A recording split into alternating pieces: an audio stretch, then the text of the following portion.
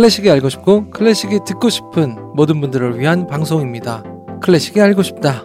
레알 지금 시작합니다.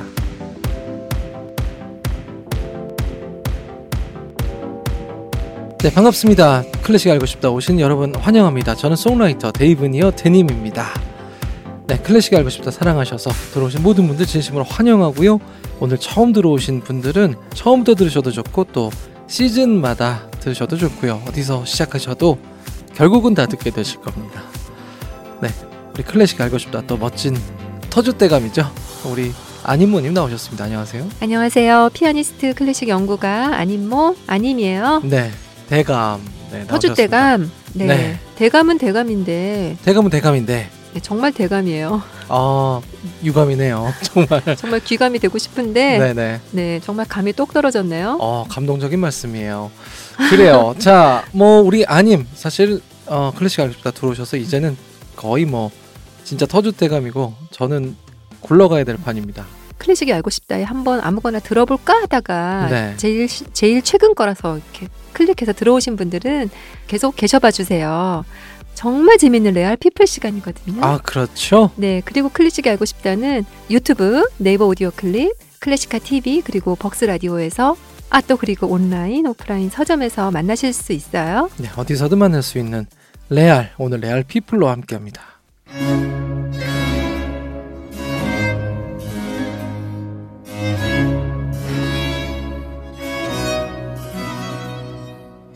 빨간머리 신부님과 만나는 두 번째 시간이네요. 오늘은 1703년 25살에 사제 서품을 받자마자 피에타 여학교에 발령받아서 음악 선생님이 된 비발디 이야기부터 할게요. 네. 신부님이자 음악 선생님 비발디는 학생들에게 바이올린도 가르치죠. 당시 비발디의 직책명은 마에스트로 디 비올리노였어요. 네. 바이올린 선생님이죠. 그래서 비발디는 곡을 쓰기 시작했던 초반에는 자신에게 아주 친밀한 악기인 바이올린을 포함한 현악기를 중심으로 곡을 써요. 피에타 여학교에 부임하고 얼마 지나지 않은 1705년에 작곡한 그의 첫 번째 출판 작품 오퍼스 1은 두 대의 바이올린과 바소 컨티누오, 즉 통주 저음을 위한 소나타예요.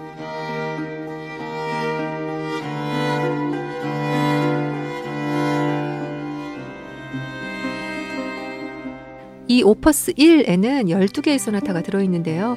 사실 비발디는 작품들이 서로서로 너무너무 비슷하게 들리다 보니 참 구분을 한다는 게 거의 불가능해요.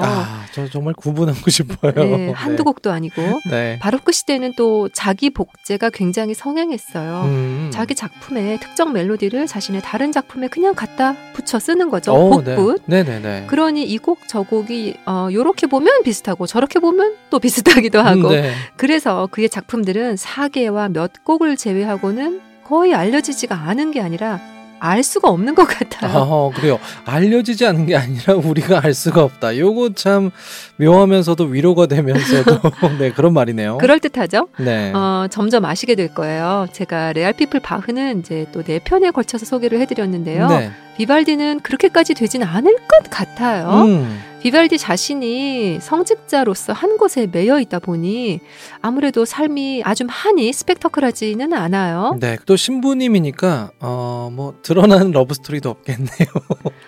네, 삼각김밥 같은 거 없으면 또 길어질 이유가 없죠. 드러난 러브스토리? 대님의 말이 의미심장하네요. 드러내지 않은 건 있을 수도 있다는 의미인가요? 아니 신부님 혼자서 어머! 뭔가 이제 갈등을 할 수도 있잖아요. 개인의 사사로운 감정은 허락되지 않아요. 그럼요. 하지만 대님 그건 또 모르는 일이죠. 네. 왜 이렇게 너무 단호하게, 네, 단호박. 네. 네. 그리고 비발디는 피에타 여학교에서 또 하나 덤으로 얻은 게 있어요. 뭘까요? 인맥. 엄밀히 말하면 고위 인사 인맥이죠. 네. 보통 정치인들 보면 당선이 되면 바로 고아원이나 보육시설을 방문하잖아요. 네. 옛날에 왕족이나 귀족들도 그랬던 거죠. 연례 행사처럼 고아원에 가서 선물도 주고 격려도 하고 그러다 보니 베네치아의 피에타 고아원에도 이 지체 높으신 분들이 꽤 방문을 해요.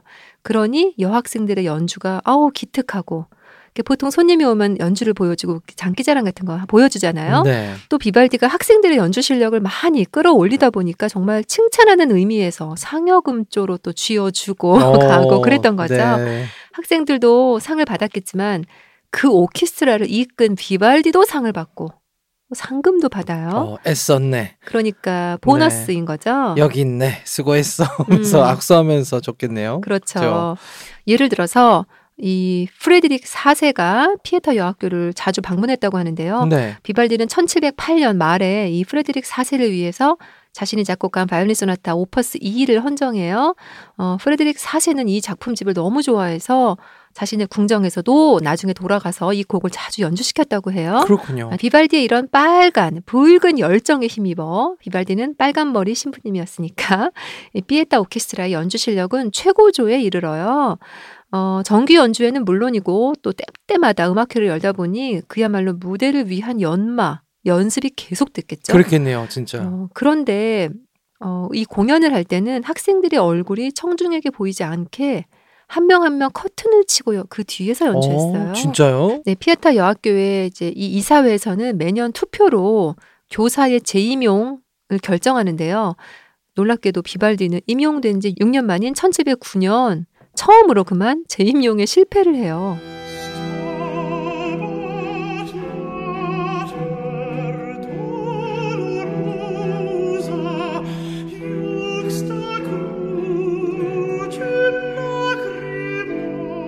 저런 비발디가 실패를 해요. 네, 그래서 음악도 아주 슬퍼요. 네, 비발디의 슈타반 마터 돌로로사를 듣고 계세요. 아니 글쎄 7대 6으로 임용 반대가 7표나 나온 거예요. 그러니 물러나 있을 수밖에 없었죠. 저런. 아니 비발디는 그럼 이제 어디 가서 뭘 하나요? 기록에는 안 남아있지만 음악 교사로서 임용이 안 된 거죠. 그래서 프리랜서 음악가로 살면서 아버지와 함께 자신이 작곡했던 지금 듣고 계신 슈타반 마터르 이거를 브레시아의 종교축제에서 공연되는 걸 또 보러 여행도 가고 그랬어요. 너무 아름답죠? 네, 너무 아름답네요. 네, 그리고 이 해에 드디어 그러니까 학교에서 나간 지 2년 만에 만장일치로 다시 피에타 여학교에 임용이 돼요. 이번엔 만장일치로. 아니 또 누가 다시 찬성표를 낸 거예요. 2년 만에. 신기하네요. 아무래도 비발디를 대신할 음악교사가 좀 없었던 거죠. 그랬군요. 역시 있을 때는 그 소중한 걸 모른다니까요. 아니 나가라고 그래놓고. 네, 잠깐씩 부재를 좀 해줘야 그 소중함을 알게 되는 거라고요. 이거 의미심장한 말이에요. 그리고 이제 복귀했던 그 해에 비발디의 유명한 작품이 출판돼요. 비발디가 작곡한 최초의 협주곡 조화의 영감 레스트로 아르모니코 들어볼까요?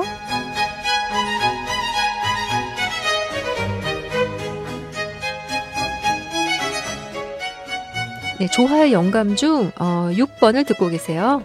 레스트로 아르모니코의 에스트로는 영감이고 아르모니코는 조화라는 뜻인데요. 네. 제목 조화의 영감은 전통의 속박에서 벗어나서 자유로운 창조력을 발산한다는 의미를 담고 있어요. 그래서인지 이 협주곡집에 수록된 현악기를 위한 12개의 협주곡들 전부 다 각자 다 다른 편성을 가지고 있어요. 아, 그래요? 예를 들면 4대의 바이올린과 첼로를 위한 협주곡도 있어요. 야, 이거 좀 독특한 구성이네요. 네, 근데 우리가 이런 구성의 연주는 직접 본 적이 거의 없죠? 그렇죠. 네, 대님 지금 이 곡 한 번쯤은 들어본 적 있으시죠?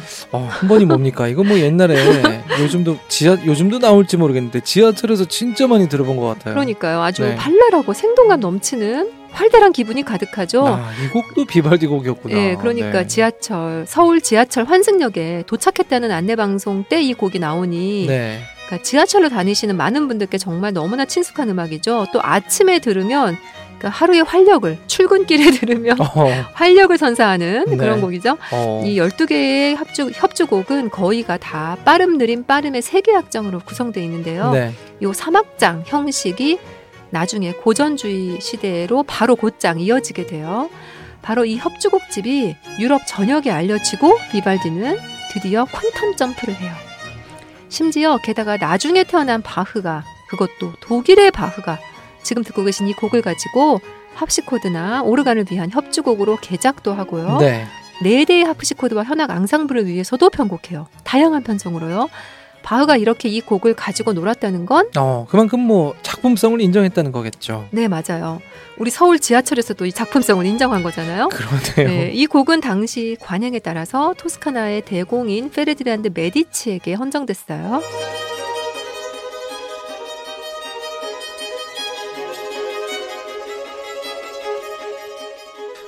이거 잘 몰랐는데 정말 비발디 현악곡들 들으면 들을수록 아름답네요. 네, 지금 듣고 계신 곡은 조화의 영감 중 8번의 사막장이에요. 사실 협주곡은 바로크 시대를 대표하는 음악 장르잖아요.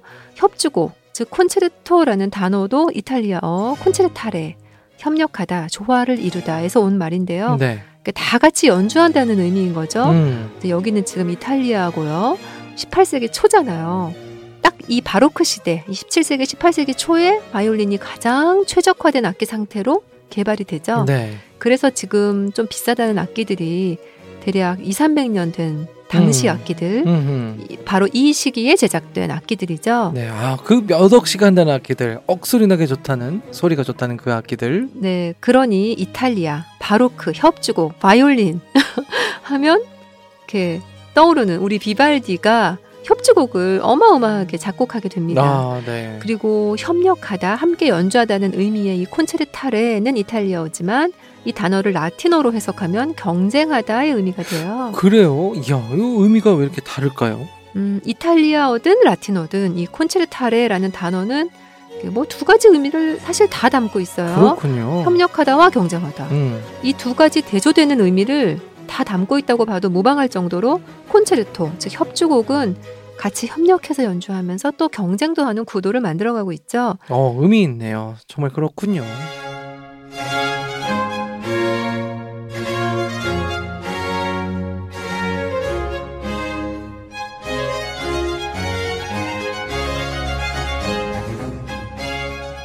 지금 들으시는 곡은 조화의 영감 오퍼스 3의 9번째 곡 중 알레그로예요. 이 곡을 나중에 바흐가 금관악기 버전으로 새롭게 편곡을 하죠. 네. 왜? 마음에 들었으니까요. 그렇군요. 바흐 버전을 제가 들려드릴게요.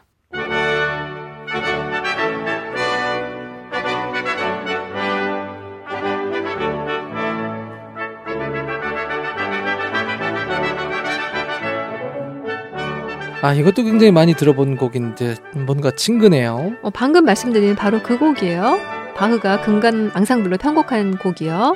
정말 익숙하죠. 네, 그러네요. 네, 그런데 이 협주곡 콘체르토는 또 두 가지로 나뉘어요. 하나는 일반적인 솔로 콘체르토, 즉 우리가 흔히 아는 거죠. 하나의 악기가 오케스트라와 협주하는 방식이요. 그리고 또 하나는 합주 협주곡이라고 해서 콘체르토 그로소예요. 그로소이까. 콘체르토 그로소.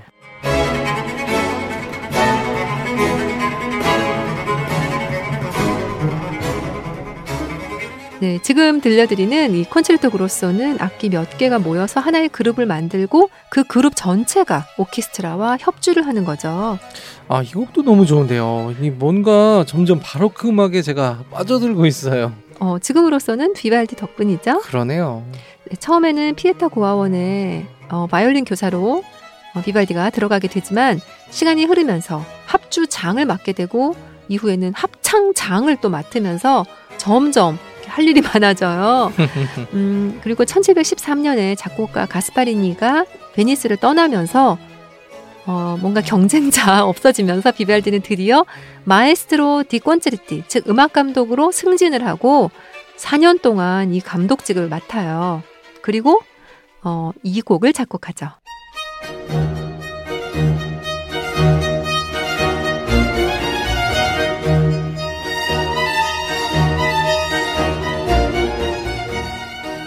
네, 근데 사실 솔직히 벌써 뭐가 뭔지 아까 들었던 거랑 지하철 노래랑 좀 비슷해요. 자, 그런 걸로 이 곡이 지금 오퍼스 4예요. 네, 12개의 바이올린 협주곡을 모아놓은 라 스트라바간자는 화려하다는 의미를 가지고 있어요. 네. 이 악보는 네덜란드 암스테르담에서 출판이 됐는데요. 출판 당시에 이런 멋진 제목이 붙은 거거든요. 제목답게 여기에 실린 12개의 바이올린 협주곡은 아주 변화무쌍하고 화려한 컬러를 느낄 수 있는 그런 화성들로, 그런 테크닉들로 가득 차 있어요. 이런 자유로운 느낌이 강하고 아주 역동적인 곡들을 작곡한 비발디는 신부는 신부님인데 그 안에는 과연 뭐가 들어있었을까요? 야, 그러게요. 참 비발디가 보통 사람은 아니었던 것 같네요. 아주 야심만만한 사람이 아니었을까요? 그랬을까요? 이런 극도의 화려함은 좀 보통 사람도 표현해내기 어려운데 말이에요. 어떻게 보면 신부님이었으니까 다분히 그 정제된 절제된 삶 속에서 정말 모든 걸 억눌러야 하다 보니까 음악에서만큼은 좀 하고 싶은 대로 다 해보자.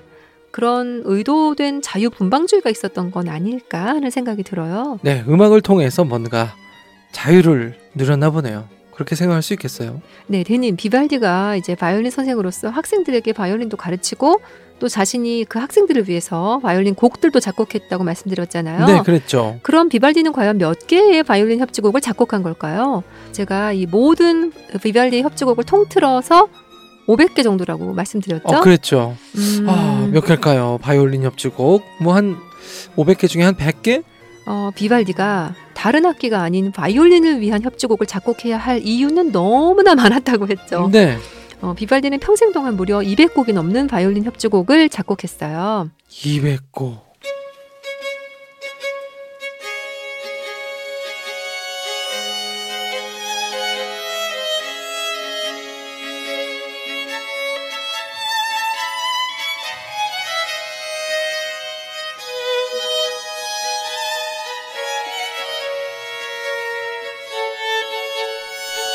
야, 이거 점점 뭐 제가 바로크 러버가 돼가는 느낌이에요. 바로크 러버. 왜 이렇게 좋죠? 네, 연주자가 또 남다르거든요. 지금 듣고 계신 곡은 라스트라바간자 중 A 마이너 2악장인데요. 이 연주는 파비오 비온디가 지휘하는 유로파 갈란테의 연주예요. 파비오 비온디는 이탈리아의 거장 바이올리니스트이면서 지휘자죠. 그가 이끄는 이 유로파 갈란테의 연주는 바로크 음악에 아주 신선한 에너지를 불어넣어준 바로크 시대의 홍보팀이죠.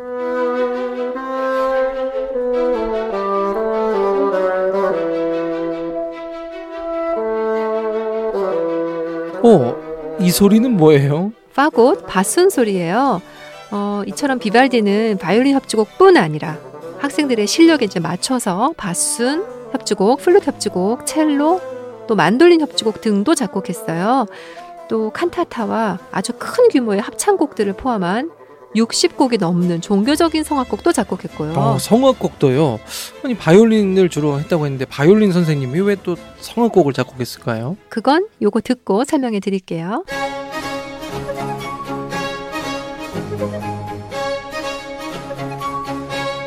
네, 비발디의 플룻과 현악, 바sso 콘티누오를 위한 협주곡 붉은 방울새 또는 홍방울새라고 하죠. 중 1악장을 듣고 계세요. 비발디는 한번 재임용에 실패한 후 돌아와서 음악감독으로 임명됐잖아요. 그렇죠. 이 음악감독이 할 일이 정말 어마어마하게 많이 요구되는 직책이었어요.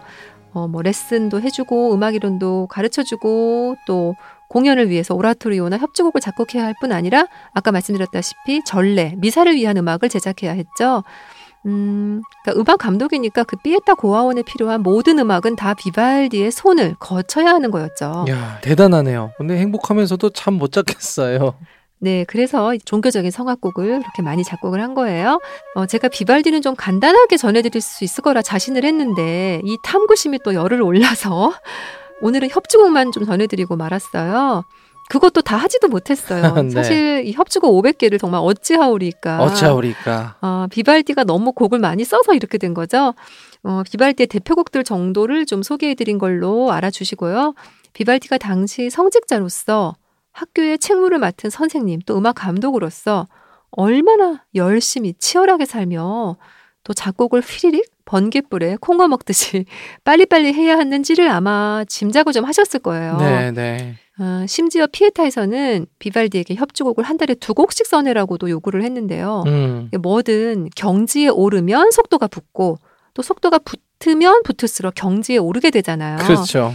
그렇듯이 또 비발디는 자기도 모르게 그만 자기 복제를 거듭하게 되면서 아무튼 많은 협주곡들을 작곡해요. 네. 또 마치 공장에서 찍어낸 듯 하다고요?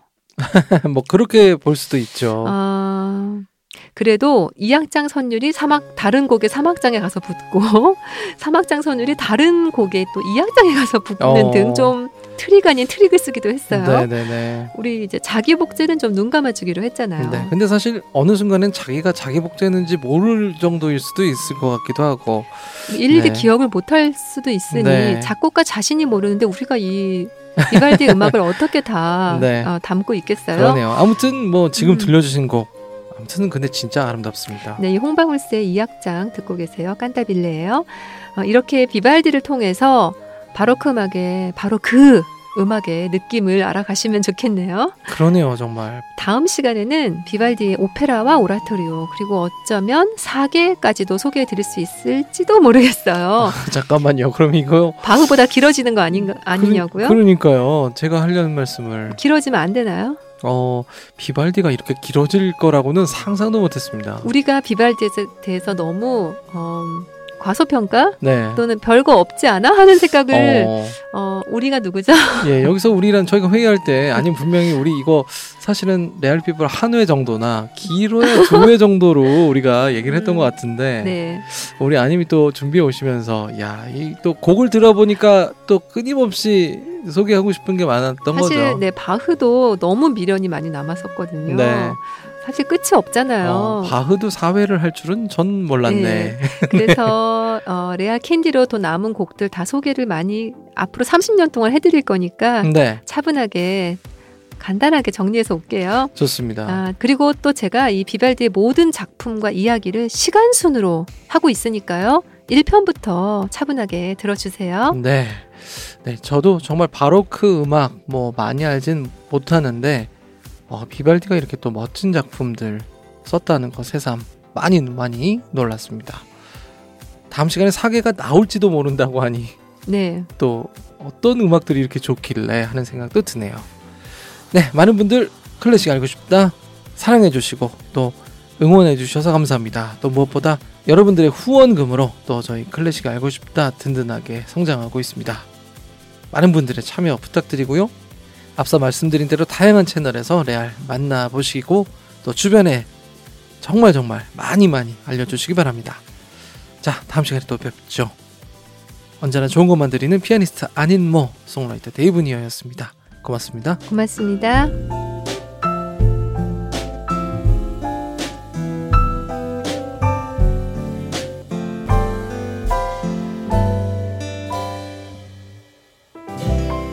클래식이 알고 싶다.